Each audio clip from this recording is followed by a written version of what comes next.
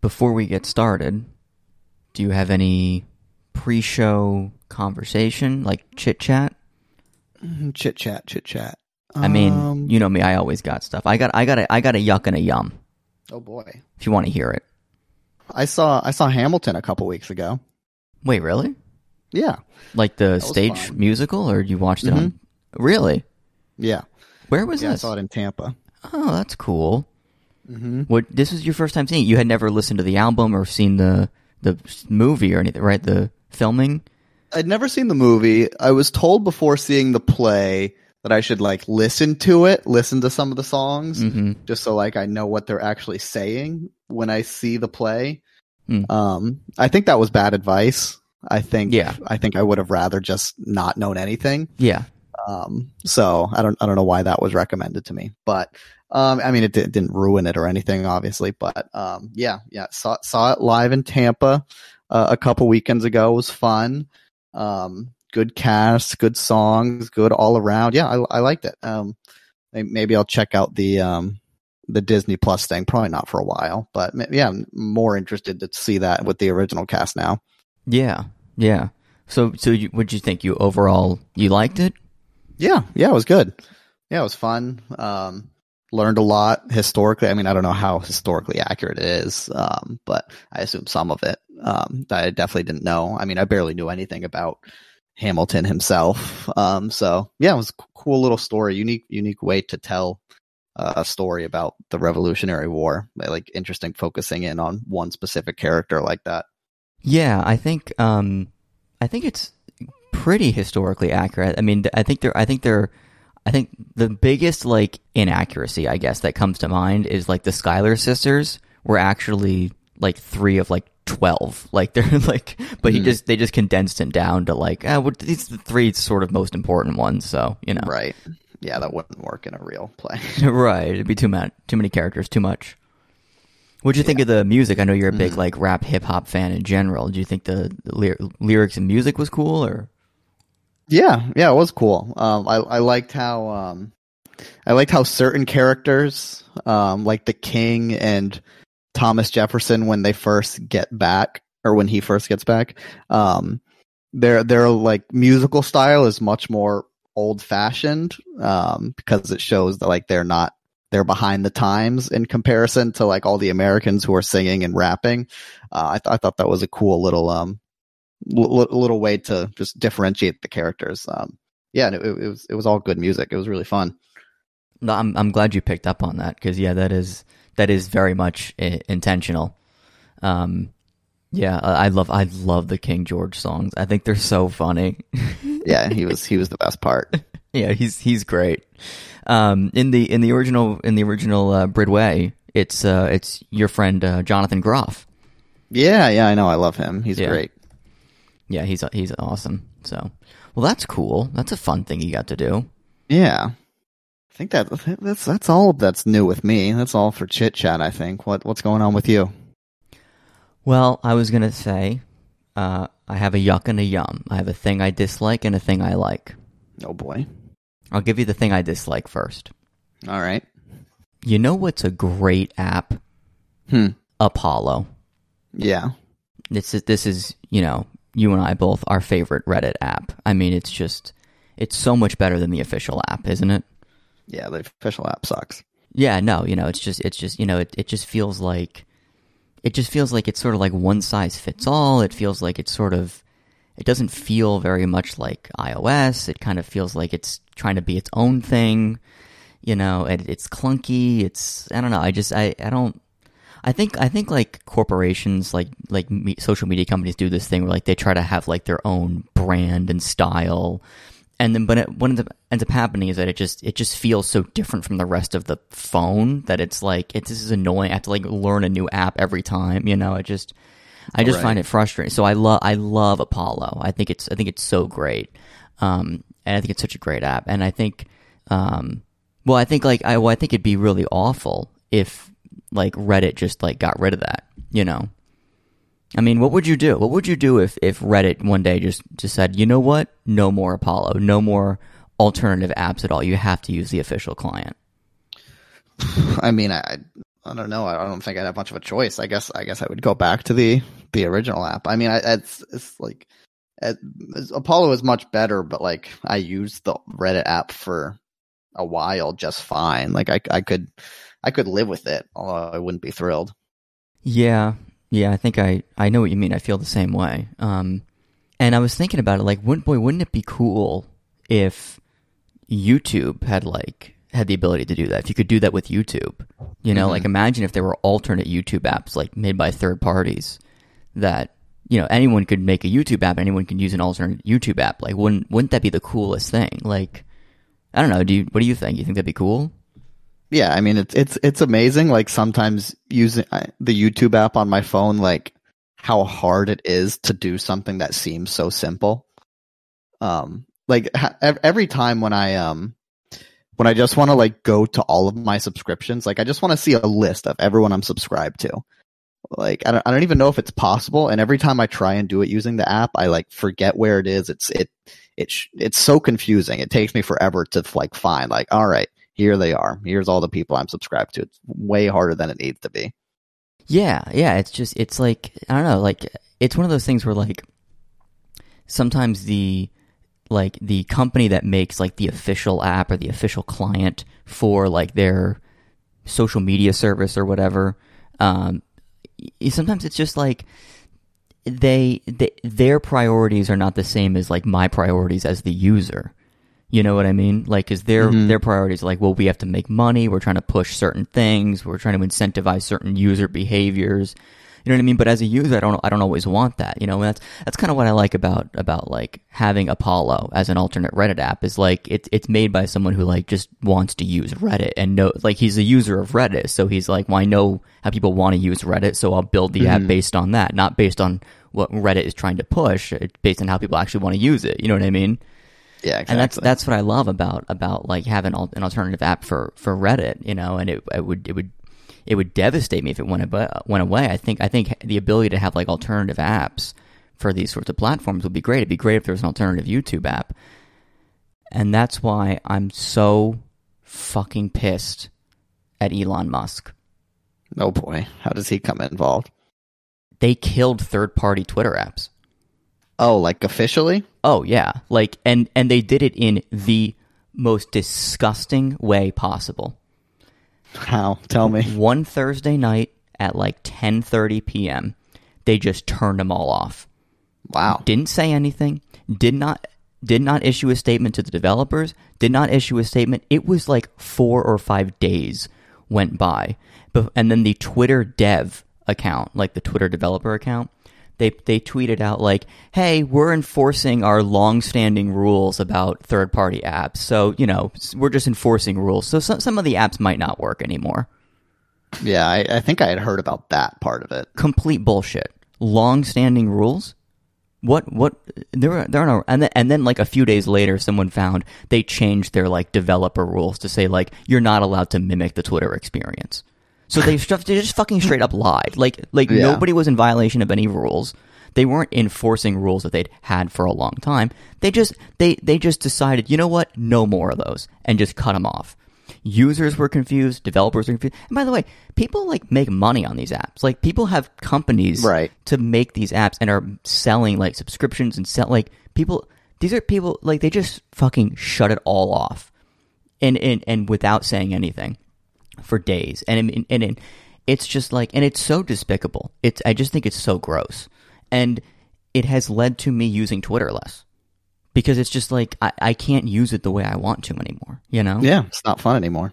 No, I mean, I'm forced to use the official Reddit, the official Twitter app, and it's like, it's good for some things and it's bad for other things. Like, and honestly, I think the whole Twitter experience has gone downhill. Like, I feel like I used to be able to go on the Twitter app and get a sense of like, what's the big news today that everyone's talking about? Who's the main character? What's the topic of the day?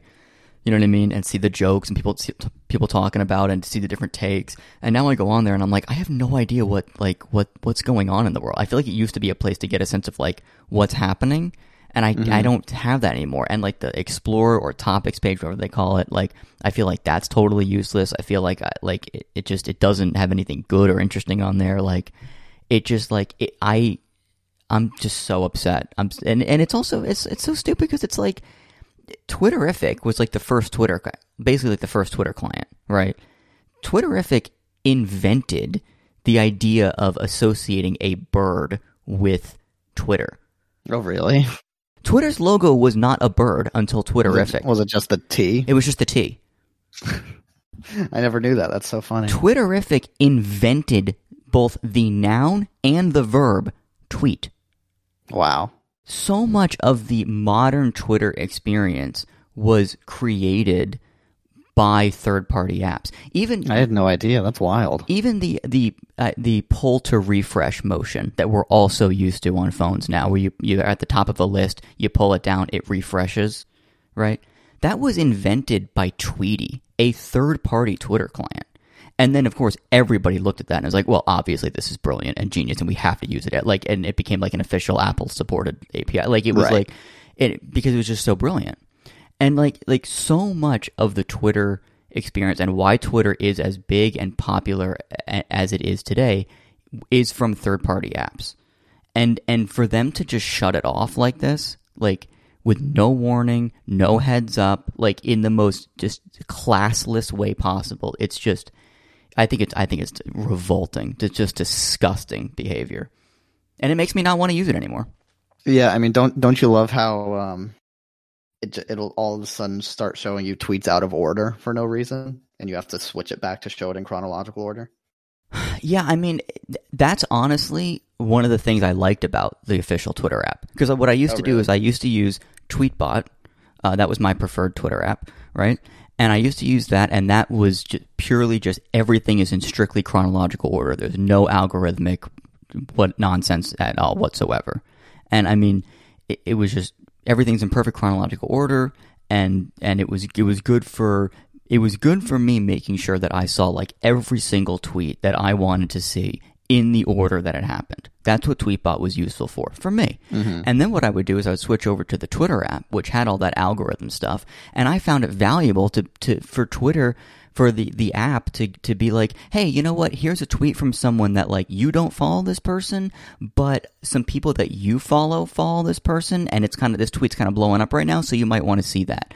Or or even like, hey, here's a tweet from someone you do follow, and it's getting a lot of attention right now, so we're going to elevate to that at the top to make sure you see it. Like, that to me is valuable. Like that, just in terms of getting a sense of like what's going on today, what are people talking about? You know what I mean? So that I used both apps simultaneously, to work together as like I can get a perfect chronological timeline if I want to from Tweetbot, and I trust it to like make sure it's bringing in every tweet in order, it's not missing anything, and Tweetbot would hold my place. It would hold my place in the timeline, so that that's so nice. So that like if I left one of my lists, I use Twitter. I try to use Twitter with lists now, but I used to have lists for like, here's people I know in real life. Here's my favorite tweeters. I want to make sure I see everything they post. And I could go into one of those lists, and if I left it, it would remember exactly which tweet I left off on. So like I always knew I could go back to it at any point, sometimes even a week later, and it would still know this is exactly where I was, and it would give me everything. It was fantastic. The official Twitter client doesn't do this. It doesn't care to do this. It doesn't want to. It doesn't even know how to. And it's so frustrating because not only do I know for a fact that I'm missing tweets that I want to see, but I'm also like I also feel like I just know less of what's going on. And it's like this service used to be valuable to me. And I feel like every week it's less valuable. Right. What's the real reason that Elon would do this, ban third-party apps? Well, nobody has said anything. Is there like a suspicion or like, well, it's probably this? There's nothing. It's just a mystery. I mean, my guess is that it has to do with the fact that third-party Twitter apps don't show ads. That's my guess. But what's weird is that Twitter could very easily just make an API and change some of their rules to say, okay, if you're a third-party app, you have to show our ads. Like, you guys have been getting away with this for a decade or whatever, however long Twitter's been showing ads.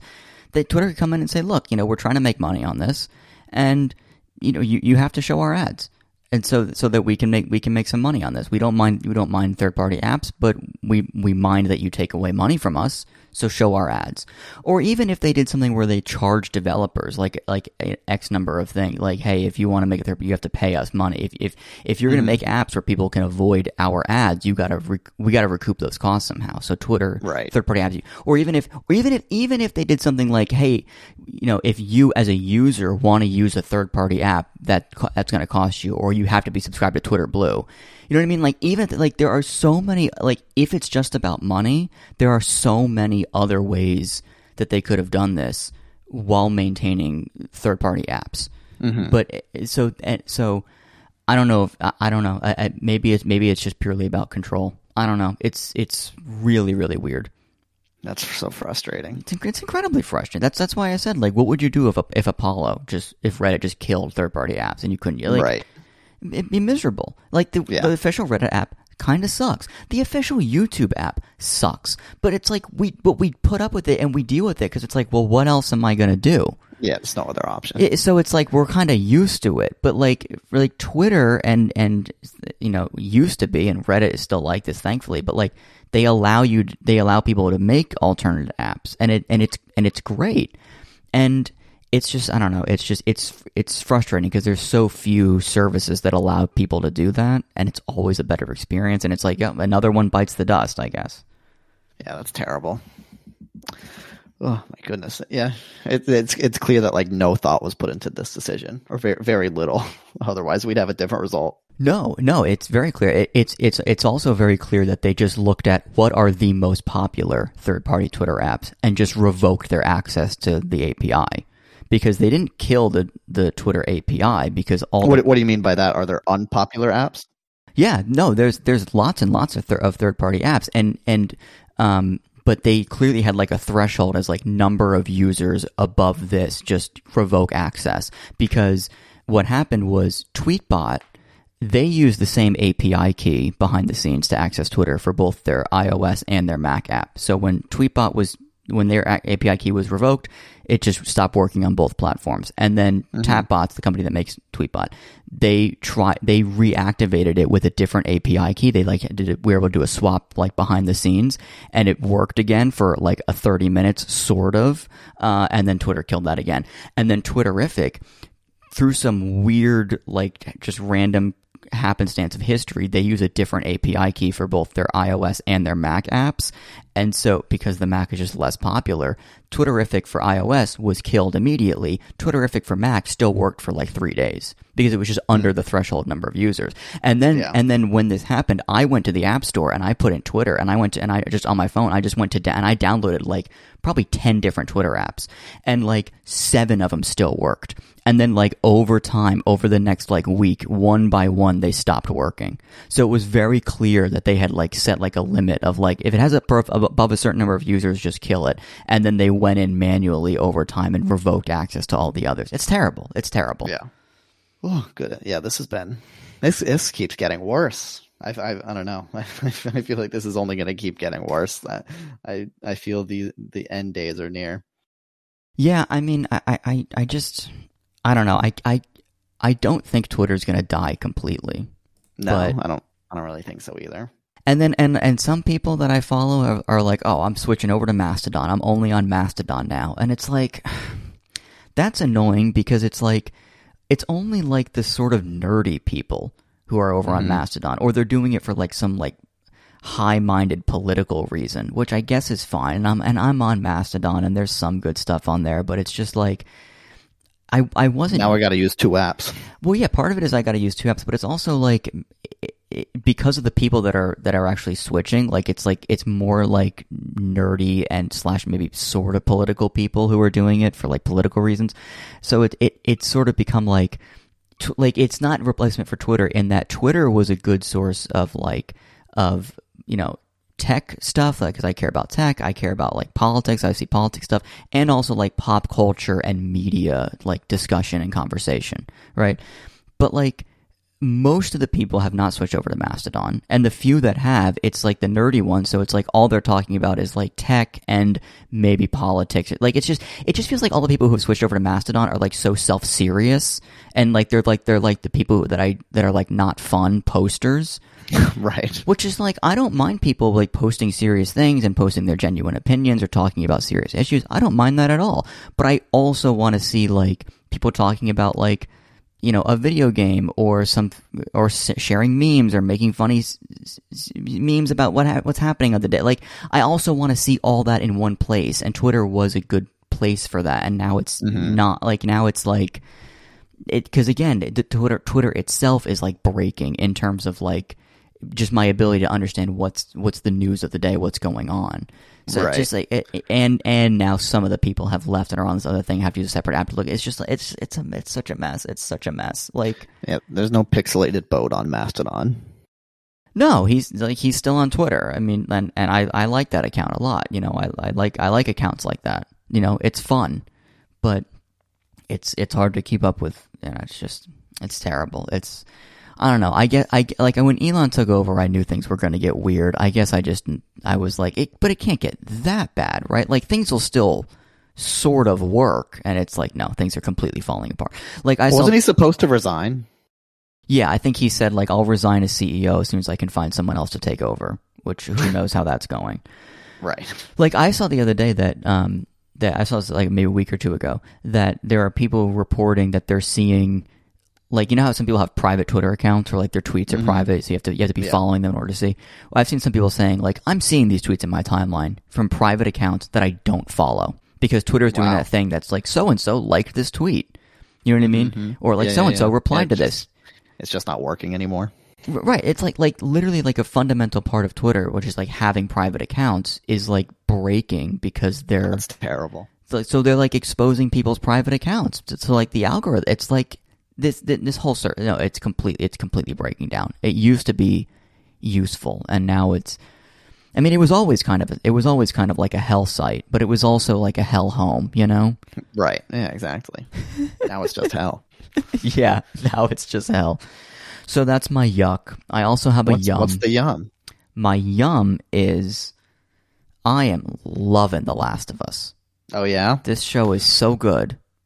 I love how much they're deviating from the game. That was my one big hope. I was really hoping. I'm like, please do not just do the same as the game. I don't want to see that again. I already know I already know it. If I wanted the same as the game, I would just play the game. Yeah, exactly. But they're making changes, and I mean, you saw this week's episode. That was fantastic. Yeah. Yeah. I mean, who saw that coming? You know. Yeah, and like I love stuff like that. Like that's what I like. I actually cried during the episode. Partly because it was emotional, but also partly because it was this feeling of like, this is what I want from like big budget storytelling. Is like take a franchise, an IP that I love, and use it to do something interesting and tell an interesting story. Like like they're using the intellectual property of The Last of Us and using it to tell a very human, like, post-apocalyptic love story. This is the kind of thing that separates this show from like The Walking Dead. You know what I mean? Mm-hmm. Like, I think I saw someone on Twitter say like, oh, why are we praising The Last of Us for this episode so much? Like, Station 11 did this like every episode all season. They did stuff like this, which is true. Station 11 was a fantastic show. I loved it. If you like this episode, you should check out Station 11. It's great. But my point is like, The Last of Us could so easily have become like. It so easily could have been just an exact copy of the game, or worse, it could have been like The Walking Dead. And the fact that they're choosing not to do that, I'm over the moon about it. I love it. Yeah, I did watch a tiny bit of the like post episode. They do a little behind the scenes thing. They did say this was like the most that they deviate from the game. So I don't think we'll see anything as drastically different as this last episode, which is fine. But I think it was Neil Druckmann said, like, when making this, like, if we thought of something that was better than what's in the game, let's deviate and do that. If we think of something that's worse, we just won't do it, which is like, it's so simple, but it's like, yeah, brainstorm, just throw shit at the wall, see what sticks. If you got a really cool idea that would work in the story, go ahead and do it. And I feel like that's what they did here. Nick Offerman gives a really good performance. It was really fun seeing him. Yeah, Nick Offerman and Murray Bartlett, both amazing. Yeah. Yeah, I love that you brought that up because that's true. Like when they have a idea for how to make it better, like they just make the change and they're not worried about, oh, it has to be exactly the same. No, they're like, well, if we have a better idea, we'll do it. I mean, I feel like they've made a bunch of changes so far, and I love all of them. Like even like in the game, like Joel's whole thing of like, oh, I guess I'll take Ellie to this one place in order to like get some guns or whatever. It's like okay, it's almost like kind of a weak motivation. Like whereas in the show, they're like, it's like he's always looking for his brother. You know, like they kind of, because I think in the game, like Joel and Tommy haven't spoken in years, and whereas in the show they're like in constant communication, and he's worried about him, and Joel's like on his own quest to find Tommy.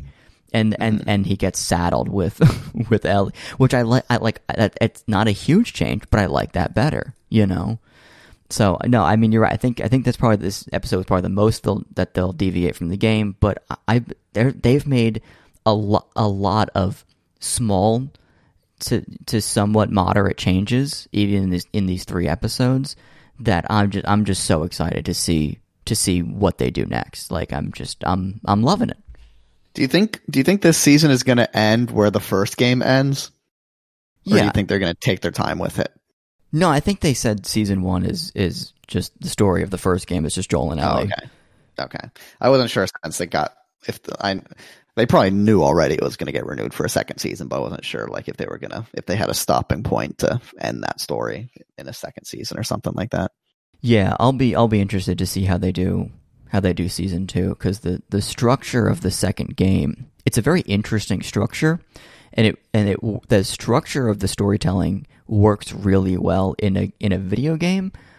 I don't know if it would work great in a TV show. I feel like they might have to change like the complete structure of the storytelling. Maybe I don't know. But yeah, so we'll see. We'll see how they do season 2. That'll be. Yeah, they've talked a lot about how they're like, no, we just like we want to do 2 seasons, 1 season per game, and just dip out. Like we don't want to drag it out, you know. I mean, aren't they doing a part 3 for the game? That's rumored. I don't think they've confirmed that. I think it's one of those things where Neil Druckmann has said, like, if we get a good idea, like we'll do it. Like, but like if not, then like we'll just leave it. Like, yeah. So I would imagine they're at least thinking of, you know, could we do a part 3? To the video game, you know, but if, you know, I think they're smart enough to be like, if it's not a good enough story, then don't bother. We'll just do something else, you know? Mm-hmm. Yeah. Well, it's good they'll just end the show when the game ends. Maybe in 10 years, they'll do a third season when there's a third game, if there's one, but who knows? Yeah, maybe. Or maybe, you know, it takes so long to film these seasons, maybe the third game will be out by the time they have to do it to season 3. Right. Oh, I like the dig this episode. When they're just like walking along the dirt road and Ellie says something like, "Shitty government couldn't even stop this pandemic." That was really funny. Yeah, that was good. Yeah, so I love the show. I'm very happy with it. You know, and I'm happy it's not just like good for a video game show. It's like a genuinely good show. Yeah, I know. I think you could show this to anyone who's never even heard of the game, and it'd be fine. I've talked to a few people this last weekend actually who had never played the game and are really liking it. So I think it's no issue. All right. Well, should we get into our main topic tonight? Sure. So this was my idea for a topic. Probably over a year ago now. I wrote this down in our document, and I think I'm going to call it. I think I'm calling this segment "The Media That Made Us." Okay. Because the idea is, can you think of any media, whether that's books, movies, TV shows, music, whatever, that you feel like sort of shaped you into who you are today, shaped you into becoming the person that you are today? I think this might be an interesting topic. Yeah, definitely. Yeah, this one's been in here for a while, but it always stood out to me as a fun one to explore. So I have one thing in there, but I thought of a couple more today. So okay. So I don't know. I guess I have three-ish, maybe 2.5, 3. I hope you didn't make a list of 15 things, because then I'm gonna look like a chump. Okay, good. No, I'm good. I mean, I kind of thought of 3. Like when I just read this topic and thought very quickly, 3 things jumped out to me. But I'm sure if I brainstormed a bit more, I could come up with quite a few more. But yeah, I'm sure I could too. Maybe some will jump out to me as we talk about it. Right. But okay, so I'm curious. I'm curious what you got. Do you want to go first? Well, the very first thing that jumped out to me was Pokemon. Really? So, yeah, I was thinking very young age, just my history with Pokemon. Played Pokemon Blue. That was maybe the first video game I ever played on my Game Boy. I would get home from kindergarten, first grade, and watch the Pokemon TV show, the anime, on Cartoon Network. And I remember buying cards all the time. I remember talking about it with kids at school all the time. And I feel like it was influential. It's the first video games that just shapes your whole experience with an entire category of media. And it was something that I stuck with for a long time. Played Pokemon games until I was in middle school. One thing that jumps out to me as why it might have influenced me is more to do with the show, but I guess with the game too. Just the idea of an interconnected world or universe. I'm thinking this is the first universe world that I really had exposure to. And I'm a huge fan of a lot of universes and things that are interconnected, but it's so cool to see a Pokemon that you collected on a card show up in a TV show, or that you catch him in a game. Or, I mean, the show is still going on, but as I watched it, old characters come back, old Pokemon return that you haven't seen in a while. And it was kind of fun to just have that crossover effect, and just bringing back nostalgia for old characters, things that, I think it's obvious, things like Marvel did that I really enjoyed, back in the day when that was good. Harry Potter maybe a little bit too, bringing old characters back. That happens more so in the books than the movies. But yeah, just the idea of just this complicated, interconnected world, lots of moving pieces, intricate stories, characters that leave and come back. I feel like that was my first exposure to something like that. That's a good one. Yeah, because that you're saying that seeing this huge world of Pokemon sort of almost primed you or shaped you into someone who I want to see big fictional fantasy worlds. I don't, you know, it's almost more fun to have it. That was the first thing that showed you that having a huge fictional world is more fun than having a small contained world. It's it's more fun that way. Yeah, it can be really cool. And I mean, I think that's why I read a lot more series books as a kid, and have kept up with big blockbusters, lots of sequel type movies. Is just that idea of this can be really interesting when it's done well. Having all these interconnected stories come together. And I mean, thinking of Harry Potter, Percy Jackson, Gregor the Overlander, I think that was one. I'm thinking books I read when I was in elementary and middle school, that are like that.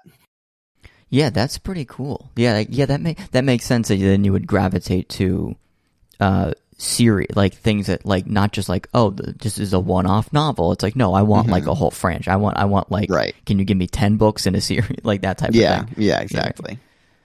Yeah, like Chronicles of Narnia, stuff like that too. Right. Yeah, I like that. That's a good one. Yeah, I still have so much nostalgia for Pokemon. It is an interesting world, which is why I would like to see them do more with the PCU. I know. after Detective Pokemon. I hope that ever gets a sequel. Detective Pikachu. Detective Pokemon. You know what? Just make all Pokemon detectives. Yeah, why not? All right. So you want mine? Yeah, go for it. First one I thought of, a series of unfortunate events. And this is sort of what sparked this idea of a topic. Because, I read these in like, I don't know, 4th grade, 5th grade, I don't know, like late elementary, early middle school, which I think is kind of like the demographic for those books anyway, right? Mm-hmm. I read those books, and then I grew up and I never really reread them for most of my like adult life, I always looked back on them fondly as like, oh, it's cool that like they had some cool ideas in there, and I like some of the quotes and the way things are written and stuff like that. Like I look back on it fondly as like, yeah, that I like those because I think I had this feeling of like, oh, I like those books because I feel like a lot of the things that I believe and sort of my values and things that I believe in are sort of found in those books, and that's why I liked them. And then a few years ago when the TV show was coming out, remember they did the Netflix show? Mm-hmm. With Neil Patrick Harris, which I thought was great. I was like, you know what, before the show comes out, I'm going to reread the books. I'm going to reread the series, and it's not that hard. They're basically children's books, so, it's not that hard to read a book, right? Read one, right? And I remember reading the books, and I remember I got this overwhelming feeling of like, oh, no, I don't like these books because I have certain beliefs and values. I had this feeling of like, no, I'm the way that I am because of these books. Wow. And like it's just like I think it's a lot of the things that the characters in those books, or at least the good characters in those books, the noble characters in those books, a lot of the things that they value are things like reading, knowledge, intelligence, like intellectual, you know what I mean? Like all that stuff, all that that's who I am. That's me. Mm-hmm. Right? I love learning. I love knowledge. I mean, like, there are lines in those books like, never trust anyone who has not brought a book with them. Wicked people never have time for reading. It's one of the reasons for their wickedness. Right? This idea, which is like, it's funny because those books are funny, but like this idea that like your moral worth, like your morality, like as a person is sort of linked to how well read you are. It's linked to how much are you searching for knowledge and looking to be educated and well educated on the world, right? Like, that's something that I think that's part of the reason I am the way I am. Like I like almost assign like moral value to like how knowledgeable are you on you know what I mean? Like that's which I'm not trying to say like if you're not educated on every single topic in the world, you're a bad person. I just mean like for me personally, like I feel like I'm a better person because I try to learn about things. I try to make sure I'm as up to date on information and try to be as educated as possible. You know what I mean? Like and then like even like the sort of like optimism of those books. Like the books are, it's a series of unfortunate events. The joke is that it's all miserable, right? I mean the first line of the bad beginning, isn't the first line something like, this book has no happy ending, but there's also no happy beginning and nothing happy in the middle. Like if you want that, like just go read another book. Like first of all, that's funny. And so like I think part of my humor probably also came from that. And also I think the books are like postmodernism. Like it's weirdly like postmodernism for kids, which is probably, and has also shaped me in some way. But also the optimism that is in those books is like everything is awful. It's a series of unfortunate events. People are terrible, and yet, strange as it may seem, I still hope for the best. Even though the best, like an interesting piece of mail, so rarely arrives, and even when it does, it can be lost so easily. Like putting that optimism into a funny little quote like that. Like I like that idea of like yes, everything is awful, the world is shit, things are terrible, but we should still be optimistic anyway. Like we should still look for like, you know, or even just little things like the general like distrust of authority. Like basically those books are about kids who are smart and good versus adults who are dumb and bad. Like this idea that like, especially like being a young person, like a child basically at 13 or whatever, and reading books that give me the feeling of like, oh, the adults in the world, they're fucking everything up. They don't know what they're doing. They're a mess. But me, like, we get it. Like, I still kind of carry that feeling of, like, the older people, they've made some mistakes. They've ruined this world. Like, and right. it's on me to fix it. It's on us to fix it, you know? And I don't know, or just like, that is something that I think is really shaped me into who I am. Like, when trouble strikes, head to the library. You'll either be able to solve the problem or simply have something to read as the world crashes down around you. Like, that's good. So clever. That's good, you know? Like, I don't know. I just, or going back to the optimism. I was just looking at some quotes. Like, miracles are like pimples because once you start looking for them, you find more than you ever dreamed you'd see. Which is like, that's funny, but also like it's kind of nice, kind of a nice sentiment, you know? Right. And I love that. I don't know. So a series of unfortunate events to me, I think, really dramatically helped shape who I am as a person and why I am the way I am today. So that's my first one. Sorry if I spoke too long about it. I just love it. Yeah, I remember. I never read that whole series as a kid. I read a few of the books. I think I read some of them at a pretty young age, and then I remember rereading the first one a few years later. I was going to try to get back into it, and I reread the first one, and I remember still thinking like, oh, this is a book for children, but this is like a really good book for children too. Like this guy is like writing in a smart and interesting, clever way, that you'll be able to go back to years later and still enjoy. Like I'm sure there's lots of novels I was interested in at that age that if I went back and read, I'd be like, yeah, this is still just a book for kids. But this is like a good book for kids, you know? Yeah, for sure. I mean, like, okay, here's another one. All the secrets of the world are contained in books. Read at your own risk. You know, yeah. that is, you know, because like, especially like in recent years, as we've seen like this rise in like conspiracy theories and misinformation, like one thing that like obviously I find it incredibly frustrating when people like believe dumb shit and buy into silly conspiracies. Like obviously that is a thing that very much frustrates me, right? But what I find like almost more frustrating is when people say things like, you know, when people do the whole "I'm just asking questions" routine. You know what I mean? Like, mm-hmm. You know, like my mom, for example, like she's like sort of an anti-vaxxer or whatever, or sort of. And she's like, well, you know, I just have questions about the vaccine. And I'm like, then go look it up. Like any question you have has been answered by an expert who's 100 times smarter than you, 100 times smarter than me. Like, and like, that is a thing that is that like, I think I've carried with me this idea that like, all information, or maybe like, okay, once you get into really, really deep scientific stuff, maybe not literally all, but like basically any piece of knowledge that you could like question or desire in the world, you can go find it. Like mm-hmm. It's in a book somewhere, or like in the modern days, it's in your pocket. Let's be real. Like you can get to it. And so to me, it does feel like it is unacceptable for someone to like have questions about like it really like and obviously in practice like no one can take the time to learn about everything, and there are some topics or some issues where you just have to be like I have to sit this one out because I don't have the time to do the proper research. But it just like that is something that I get frustrated by is when people are like, well, I don't know about this, but I'm going to have an opinion on it anyway. Or like, yeah, I don't know the answer, I'm just going to make up one. And like, that's frustrating to me because it's like, no, you can get it. You like, the knowledge is out there.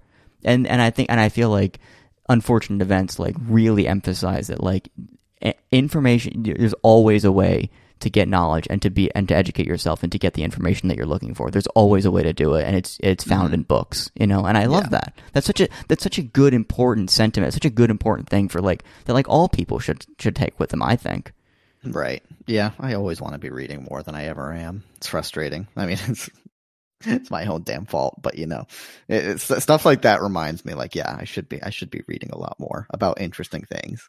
Yeah, and I don't even mean like literally reading books. I mean like sometimes like I'll have a question about something like I think like a year ago I just got it in my head like, how does the internet actually work? And I went down like a 2-hour rabbit hole of like Wikipedia articles and YouTube videos and like website, just like trying to understand how does the internet actually work on a very deep level, And like, that's not me going to the library and grabbing a book on it, but like, it's the same idea. It's educating yourself. It's learning, and that's so well-read people are less likely to be evil. I carry that with me. Yeah, there you go. You got another one? My next one is Seinfeld. This was mine too. Okay. This I is had perfect. a feeling it would be. Yeah, this is on both of our lists. Yeah. So I started watching Seinfeld. My parents first showed it to me when I was in like middle school. I mean, this is a little bit too racy for like an elementary school kid to be watching, probably.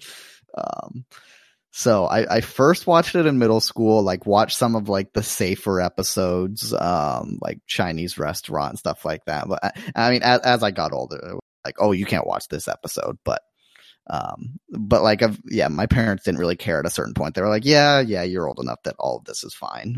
So watched that, like, man, I think it was on TBS from like 6 to 8 every weekday, or 7 to 8. And we would always watch like the 7 to 8 o'clock episodes. So that was like a daily routine for years in middle school and high school for my family. So I think that was extremely influential in my sense of humor. I mean, I think about Seinfeld all the time, just in like daily instances of interactions I have with people can be very Seinfeldian at times. I think I say quotes all the time to other people, even if they don't know it. Like I'll just say lines that apply to a certain situation. And it's like, it's just a funny thing to say. And it's even funnier if someone gets what I'm referencing. And yeah, I've shown Seinfeld to other people or like convinced them to watch it.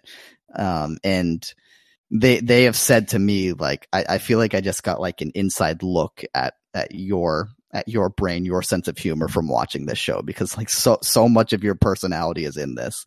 And I remember someone told me like there were things that I say that they heard in a episode of Seinfeld.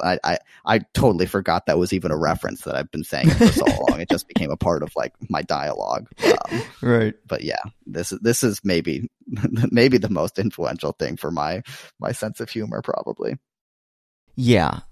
It's exactly the same for me. I mean, even down to like my parents would come home or we'd come home or whatever, and while they're like making dinner, like put on TBS and watch Seinfeld for 2 hours. Like, yes, that is exactly how it happened in my house as well. And I've had the same experience, like when Seinfeld came to Netflix, and some of my best friends watched it for the first time, and they watched it through all the way. And they came to me and they said, "Oh my God, I feel like I understand you better now." Because Right. it's like, that show and that sense of humor and just like everything about it became ingrained in me.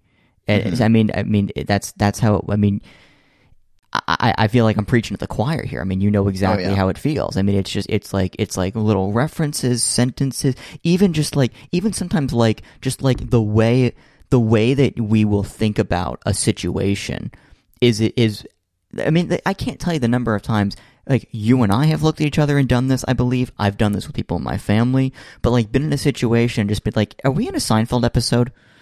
Right. You know what I mean? Like, just that feeling of, like, what's going on? What's happening? You know, we're being fucked with right now. right? I mean, you know, I know why we have reservations. I don't think you do. If you did, I'd have a car. I mean, just stuff like that comes up, and it's and I think what's so great about the show. I was just talking about this with my roommates the other day. It came up, and what's great about Seinfeld, I think the reason Seinfeld is like superior to a lot of those other 90s sitcoms is that it's so much about like the most subtle minutia of like social interactions. It's about like the little social faux pas, the little subtleties of human interaction. And that stuff is timeless. You know, like even though you can analyze an episode and be like, well, this problem could have been solved if they just had cell phones. The show's outdated. But the truth is like the show's not about that. It's about people behaving in strange ways or the small little things that happen in your day-to-day life and talking about it. Or even like, you know, can you believe I got Happy New Year today? It's February. Right. You know, and then Jerry was, I once got Happy New Year in March. And they're like, it's disgusting. It's ridiculous. The show is always talking about like the smallest little things that I think most of the time most people would be like, oh, that's annoying, but whatever. Or that's a weird thing that happened, but whatever, and put it out of their mind. That show is like, no, I want to talk, because this is odd. That why doesn't she move her arms when she walks? Why does this guy eat a Snickers bar with a knife and fork? Like, we have to talk about this. This is insane. And it's one of those things where, like, I think I've done this in my day-to-day life where, like, I see a very, very small thing or a little thing that is a little bit odd, and I will turn to friends and be like, can we talk about this? And they'd be like, yeah, it's weird, but who cares? Like, do we have to analyze it? I'm like, yes, we do, because it's insane.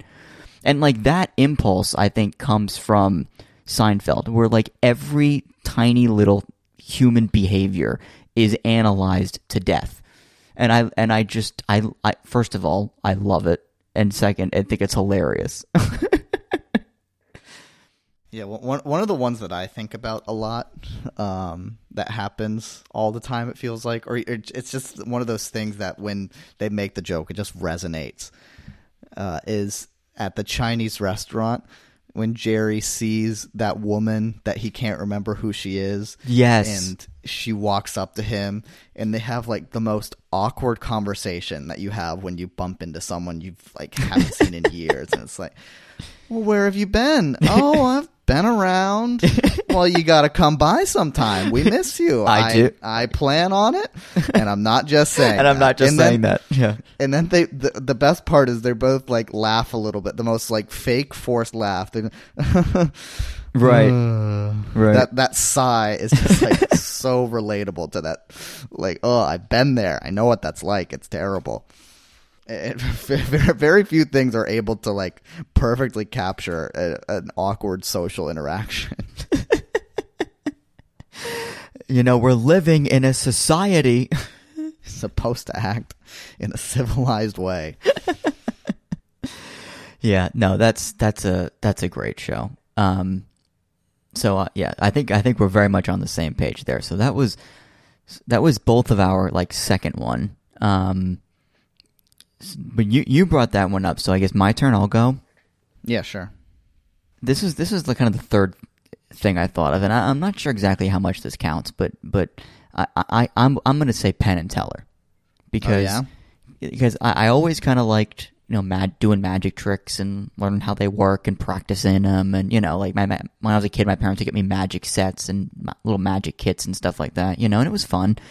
And then like once I did like discovered Penn and Teller, I think that elevated like my appreciation for like magic and like the way they talk about it, and I've always kind of wanted to do a whole episode of this podcast about magic and why I think it's important and all these things. But like, I don't know. I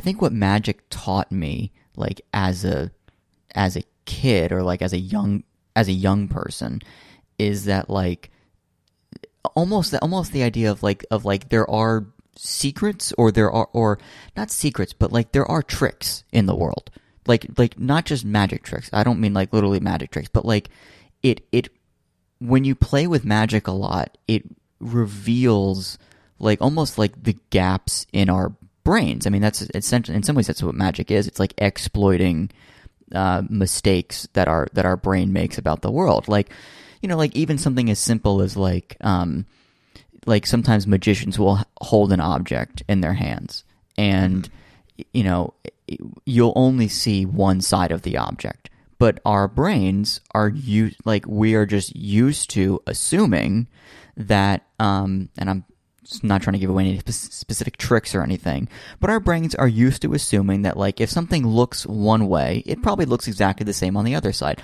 Like a cup, you see one side of a cup, you would assume it looks exactly the same on the other side, right? And so magicians can use that to like make a cup that actually doesn't look the same or doesn't work the same way on the other side.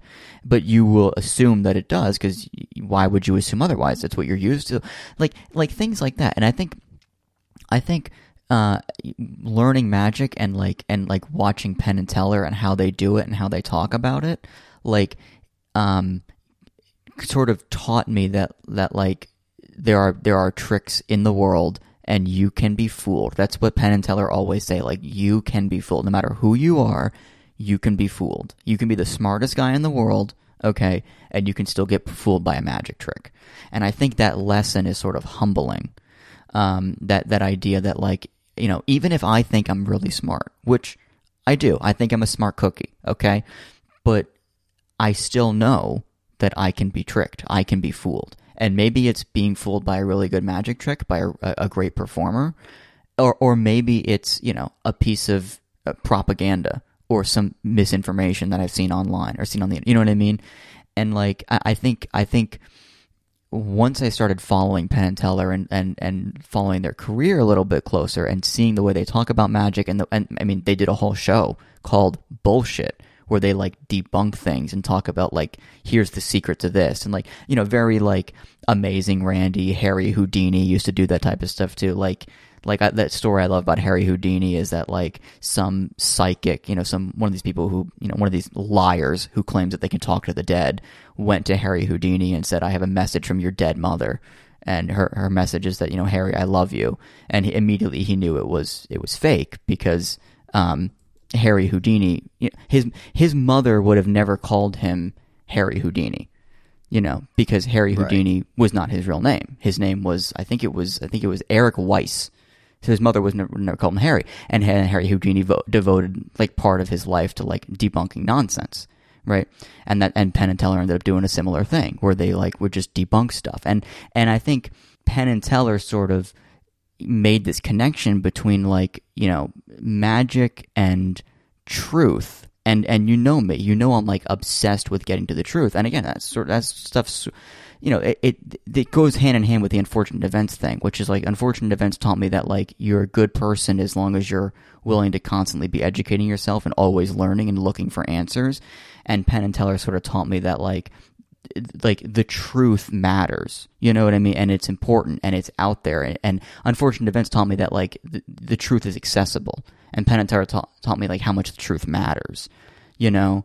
And so I think in that sense I sort of credit them for like, especially that skepticism, debunking things, not willing to just believe things because it feels true, but actually looking into things, you know what I mean, like that is sort of stuff that like really kind of shaped who I am today, and like why I'm such an annoying nutcase about things like the truth and doing research and not buying into scams and con artists and misinformation. I try to be so diligent about that stuff, because what Penn and Teller taught me is that I can be fooled. You can be fooled. No matter who you are, you can be fooled, you can be tricked, you can be deceived. And therefore we must always be on guard. We have to always be on the lookout for that. Yeah, that one totally makes sense to me. That one really lines up with the way you are now. But it's a good one though, you know. It's like they're extremely smart people that you can learn a lot from. I've seen some of their stuff, not nearly as much as you, obviously, but it's always eye opening. I really like listening to Penn talk. Yeah, we should link his episode on You Made It Weird, right? I mean, it's fantastic. And even Penn and Teller, like their commitment to morality, I love. I think is so interesting, and their commitment to like morality in entertainment. You know, like they've spoken a lot about how like even though they do magic tricks, they don't want people to leave the theater with a false sense of reality. Like they've talked about how the perfect magic trick to represent this idea is the sawing a lady in half trick, in the sense that if you go see a magic show and they saw a lady in half, nobody in the theater, except for maybe very small children or the very mentally ill, nobody in the theater leaves believing they have just witnessed a murder. Right. And that idea of being honest about the fact that they're lying. You know what I mean? Like being honest about what is a trick and what is real, and making sure that no one walks away believing that they have magic powers, because they talk about how there are some magicians out there who want the audience to walk away questioning what is real and what is just a trick, or can he actually do that for real, or does he actually have some sort of supernatural mystical powers? Is ESP a real thing? Can some people really talk to the like there are some people out there who want people to actually question those things, and Penn and Teller are very clear that like no, that those things aren't real, and we want to be clear that those things aren't real. We want to be very clear that like we're doing tricks, you know, and people will enjoy it more if we're honest about it. Yeah, I think so. I think so. I mean, because otherwise you can leave someone can walk away questioning reality, and you shouldn't make people question reality if you know you're lying to them. Like that's just not cool. That's not morally correct. Yeah, it's dishonest. It's very dishonest. I mean, it's one thing, you know, it's one thing to say, "Hey, I'm going to lie to you." And then I lie to you. Well, there's nothing wrong with that. I'm telling you up front that I'm lying to you. When you go to a magic show, you're consenting to being lied to. Mm-hmm. Okay, but if someone says, "Oh, I'm not lying," but by the way, I can read your mind, or "Hey, I'm not lying, but I can talk to your dead family," like that's fucked up, you know. And Penn and Teller, they even have done this. They did this great magic trick with a nail gun. I don't know if I've showed you this one, where Penn takes a nail gun and he pretends and he shoots nails into a board, into a piece of wood, and then he puts a nail gun up to his hand and he fires it, and a nail doesn't come out, so he doesn't pierce his hand, right? And he explains that it's a memorization trick, and so there are some places in like the ammo where he's pulled out the nails, and all he has to do is memorize the exact sequence of where there's a nail and where there's not, and he knows when he can fire into the wood and when he can fire into his hand, right? Mm-hmm. So it's a memorization act, right? And so he sets it up as like it's not a trick, it's just memorization. And then as he goes on, he explains more about how actually all memorization acts are tricks, they're lies, they're magic tricks. And he's basically telling you, I'm not memorizing anything. It really is a trick. And he says, you know, the reason we don't actually do this as a memorization trick is because I think the way he phrases it is he says it would make the audience complicit in unnecessary human risk. And their their belief is that they shouldn't be doing anything on stage that is more dangerous than like sitting on your couch watching TV. Like it should be safe. And they are an act where they do a bullet catch trick. They fire guns at each other's faces and they catch a bullet in their teeth, right? And yet they have this philosophy that they shouldn't be doing things that are dangerous on stage because if something is actually dangerous and it goes wrong, then why would you make people watch that? That's unethical. And so terrible. I love that idea of lying in a moral way. I think that's so interesting. You know, so like I don't know, their commitment to like truth and their commitment to morality, I think is really powerful to me.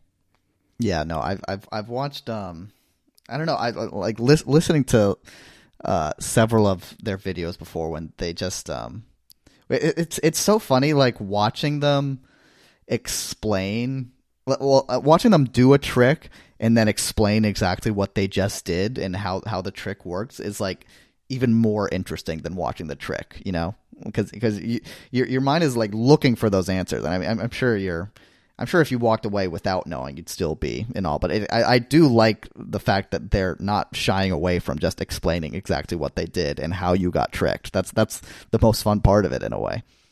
Yeah, and sometimes the reveal of like, this is how we did it, is a trick in and of itself. Not in that it's a lie, but sometimes they've talked about how they design tricks from the ground up to be revealed. Like they do one where they like put Teller in a box and take the box apart, and like each part, like his legs are in a separate box and his arms over here and his head's over there, but like each part is still like moving around and stuff.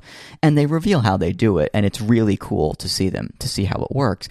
But they talk about how like that if we were going to do this trick for real, that probably wouldn't actually be how we do it. We make it we make the reveal as sexy and interesting as the trick. Most magic tricks where you don't get the reveal, if you actually look into how it actually works, a lot of it is like, oh, it's actually kind of boring. It's like, oh, right, of course you have to do that. Like, so they're also smart about like doing a reveal, or they do the famous cups and balls trick where they, three cups, 3 balls, and then, they put a ball under the cup and then it disappears. And they do that with clear plastic cups. But the trick there is that even though you can see everything that's happening, they do it so fast and they're so smooth with it that it almost is still a trick where you're still like, you can see everything going on, and yet it's almost like you're still confused. And that in and of itself is kind of a cool trick. So yeah, no, they're very clever. They're very smart. I think just their ideas and their like, belief system, I guess, has sort of had a big influence on me. Oh yeah. Yeah, totally. So, did you have one more? Yeah. You want my next one? Yeah, give me your last one. That would be The Lonely Island. Wow. Yeah, you're right. I did not see this coming. What? Like, I don't know why, but this was like instant thing that popped into my head when I was like looking at this topic. I'll try and figure out why as I explain. Okay. I feel like as a young kid, like elementary school, early middle school kid, when like YouTube is like starting to become a thing, these 3 funny guys, they're making videos and they're like using the internet in an interesting way that you've never seen used before. Coming up with short form content that's really funny, quick to consume. I feel like that is like very influential in just the way. I think not just for me. I think for a lot of people, for a lot of audiences, and for a lot of creators, like, oh, we can make really short form, interesting content that people are gonna love. Like I think that probably plays into like Vine and TikTok, like how those platforms took off. Just the idea of like this very short form, funny content. I mean, so many like YouTubers were just like taken off their careers because of The Lonely Island. Just being able to make these funny videos. I think it just expanded everyone's idea of like, oh, this is a new thing that we can do. So many funny music video channels, and not only that, but I think like they influenced me because I'd never really watched SNL before, but that's when I started watching SNL, and that's just like it's a relevant show, like important sometimes. Like a lot of interesting things happen on there. Like you learn a lot about parody from watching SNL. So I feel like at that age that was important for me as well. Just like being up with what's going on in the world and how topical it was. And they were definitely the bridge for me into SNL. And then as well, just like other artists I learned about because of The Lonely Island. Like I don't think I'd ever heard of Michael Bolton before hearing the song Jack Sparrow. And same with like I'm on a Boat with T-Pain. Just other artists that they opened me up to. People like Justin Timberlake. I probably barely knew anything about him until I saw Dick in a Box and Mother's Day. Right. I don't know. Their style of humor, I think, has also affected me as well. I think it's just something I gravitate towards naturally now. So yeah, that's my next one that I can think of, which is really surprising. But The Lonely Island. Yeah, I mean, you bring up a good point about how they sort of took off with like the rise of like YouTube and stuff like that, and at a time people were making kind of short, a few minutes, funny videos and sketches and stuff, and you could argue maybe SNL always did things like that, but this stuff was like maybe it aired on TV, but even if it did, it took off online. I mean, videos like The Shooting, Dear Sister, What You Say, yeah, like stuff like that. That's Lonely Island, right? Or it's some of the guys. Like Andy Samberg's in it, right? Yeah. I mean, yeah, that kind of stuff, probably not only shaped, you and your sense of humor, but in some way kind of maybe possibly shaped some of the internet and maybe the sense of humor of a lot of us who sort of grew up on the internet at that time. So, no, that's a really good one. I mean, I don't think you listen to a lot of comedy music in general, but I know you listen to Lonely Island, so. Yeah. I guess that makes sense. Yeah, that's good.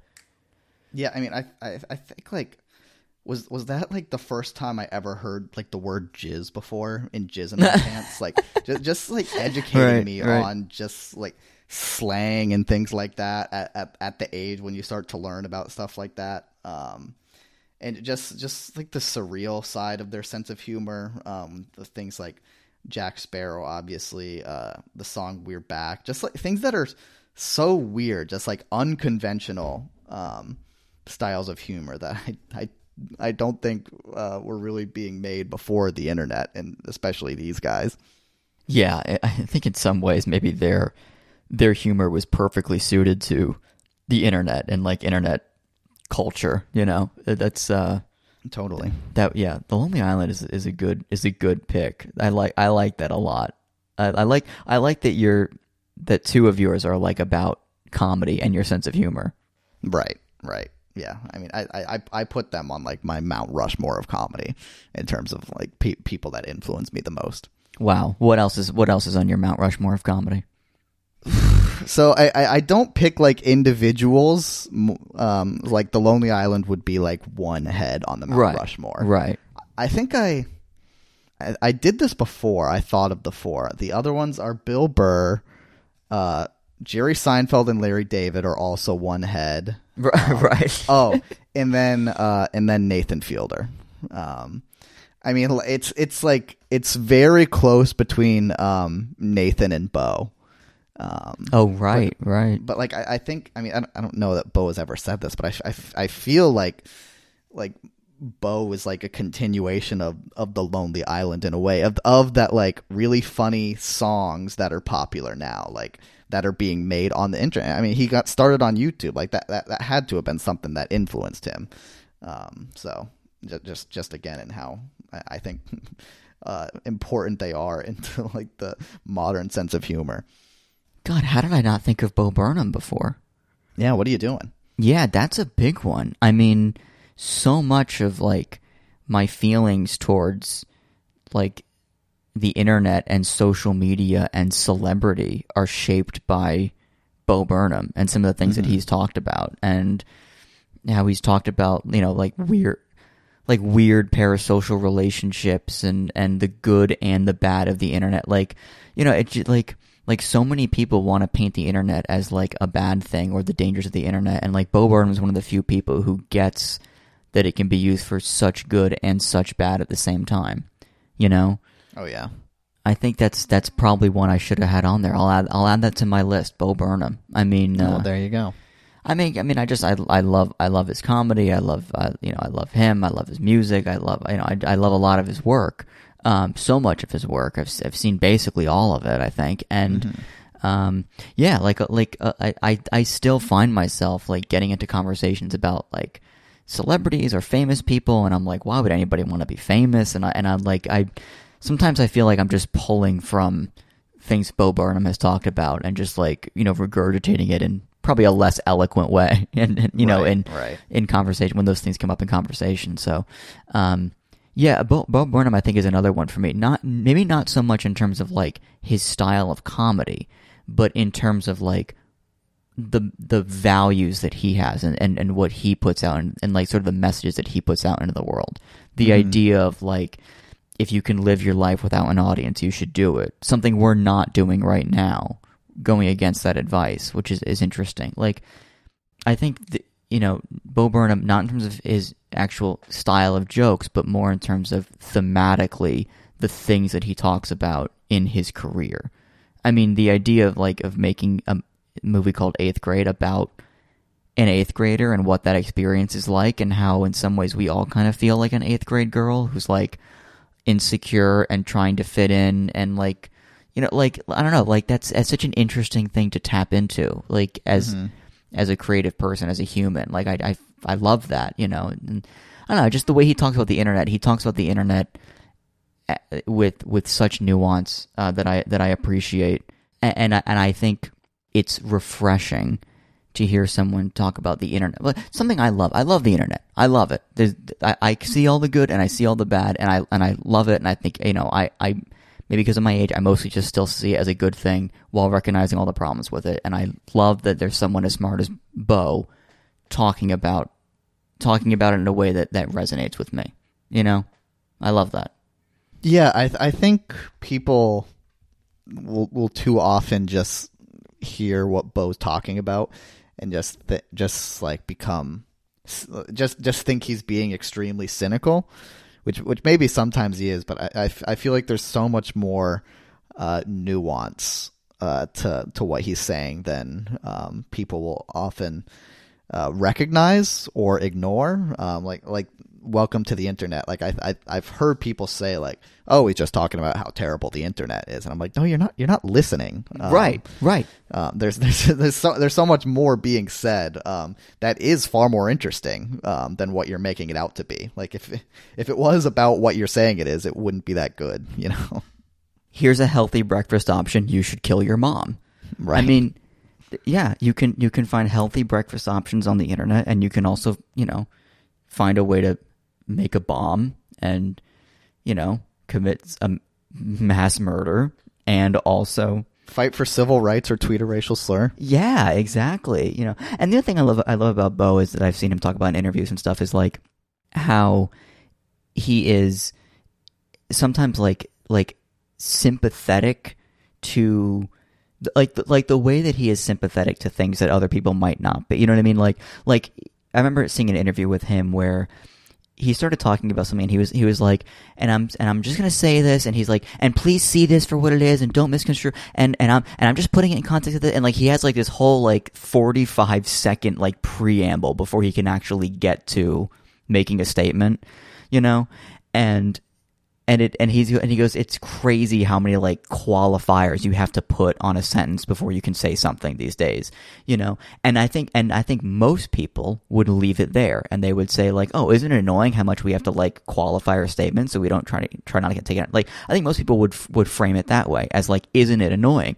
But Bo Burnham says it's crazy how many like qualifiers you have to put on a sentence these days, and then he says, but that might be right. That might be right because the culture's on fire. Like he's like I get everything is insane right now, and I think it's the same interview where he says like, I get why people are tearing everything down and re-examining it, and he's like maybe it's I think he doesn't say it, but he's sort of alluding to like maybe this is not all productive, this sort of culture tearing down, re-examining every aspect of like he almost alludes to the fact that like maybe it's not all productive, but he says like I get it, I get the place that it's coming from, I understand it, and he says I think people are being very well behaved considering what's actually going on.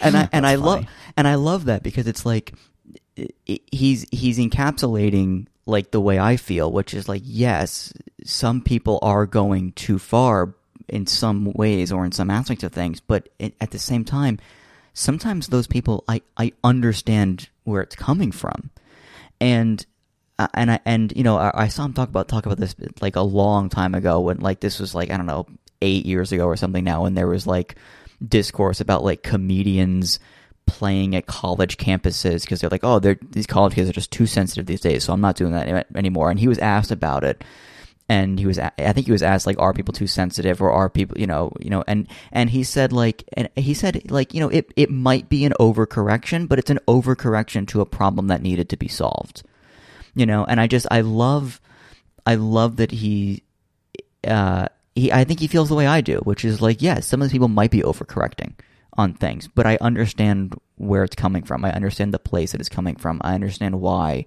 And I think what he's sort of implying is like, eventually it will balance out, and it will kind of swing back to something more in the middle, and I like, I don't know. I feel like that's it. Like, there are so many topics that he has spoken on, not in his actual, proper stand-up acts. There are so many topics that he's spoken on where I feel like, yes, that's how I feel, and I didn't have the words for it. Yeah, I mean, I think that speaks to, again, just the nuance of his opinions. Of like, not everything is black and white. Everything is a lot more complicated than it seems. And I don't know. It just feels like he's such a good person to connect with because he grew up just like us. Like he wasn't born rich and just like fell into, well, I guess he did kind of fall into fame. Well, I guess that is what it's interesting about him, is that he just accidentally got famous. And like, imagine that happened to us at age 13, and like, what would that do to you? And I feel like the fact that he didn't grow up or aspire for that is why he's interesting and able to connect with so many just regular people our age. Yeah, I mean, I think you're right. I think it's he's not that much older than us, and he's just kind of a normal person who just kind of fell ass backwards into this. And also, like, what's also interesting is like, he doesn't seem to be. He's not someone who's trying to be out living his life in public. You know what I mean? No, not at all. Very much likes and values his privacy, and that's respectable that's normal. That's almost kind of how all famous people should be, right? Like, the famous people who like constantly want to be in the public eye, like, why would you want that? What's wrong with you? Like, you know what I mean? Right. Like, which, like, I never would have thought about it like that if I hadn't listened to 100 hours of Bo Burnham talk about it. You know what I mean? Yeah, like, exactly. but it makes sense, So those are the things that I like. Those are the things that's what did I call it? The media that made us. Yep, there you go. I think I don't have a lot to say about this last one, but I think the only other thing I'll add would be the Eagles, the Beatles, and Simon and Garfunkel. Those were like the first 3 classic rock artists I was ever exposed to and listened to at like age 11.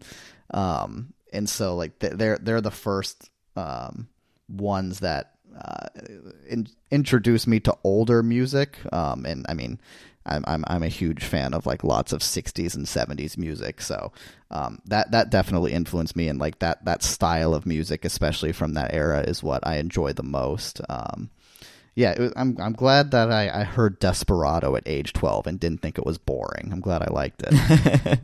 Right. Yeah, I could see how being exposed to the right music at a young age shapes your music taste kind of forever. Oh yeah. That's important. Yeah, I'm glad I didn't just listen to like whatever was popular when I was in middle school. Like I just picked up some old CDs that my parents had and downloaded them onto my iPod. And that, really? That shaped everything. Yeah, I definitely didn't buy any Eagle songs with my iTunes gift cards. I just had a CD lying around and burnt it. Right. That's funny. I like the idea of like 12-year-old Matt like burning Eagles CDs onto his iPod. I know. Eagles' greatest hits. That's all you need. Yeah, it really is. Yeah, start with the greatest hits and move out from there. Yeah, I think that's what I did with the Beatles. Actually, I think I just heard like they had like a singles like compilation, like what is it? Their one album. Yeah, I think I just listened to that first, and I was like, I should check out like some full albums by them. Yeah, I do think that is the wrong way to get into the Beatles, but probably. I think that's why like it's become like trendy and hip to hate on the Beatles, was because that was like the first exposure young people had to the Beatles sometimes, and they're like, I want to hold your hand. This is like the greatest band of all time. I don't think so. What is it? If they got started on a different foot, they might not have that opinion. I don't know. I like I Want to Hold Your Hand. I think it's a nice song. I mean, it is, but it's like if you're being told this is the greatest band of all time, you'd be like, really? All right, if you say so. Right. I gotcha. Yeah, I guess maybe the first song to listen to would be Eleanor Rigby or something. That'd be a better first song. Well, what do you think would be the best first Beatles song to hear? Or do you think just start with their first album? First song? No, you definitely don't start with the first album. I don't know. Maybe Let It Be. No. I mean, it's like a simple pop song, but I mean, it's got great lyrics, a great chorus, one of my favorite guitar solos ever. Like I think it captures a lot of what makes the Beatles great. All right, I'm going on RollingStone.com, the 100 greatest Beatles songs. I'm just going to look up what's number one. I hope it's Let It Be. I hope I'm right. A Day in the Life. Oh, I mean, yeah, everyone says that's the best one, but that's not the first one you should ever hear. Okay. All right, fair enough. I don't know. Maybe Come Together. Come Together is a good one. Yesterday. Yeah. I like Twist and Shout. That might have been the first one I heard just because of Ferris Bueller. Yeah, it's a good one. Ferris Bueller, I think, shaped me into the man I am today. Absolutely. I really think that I try to live my entire life. Every day I wake up and I think WWFD. It's a good way to live life. What would Ferris do? Things will work out well if that's what you do.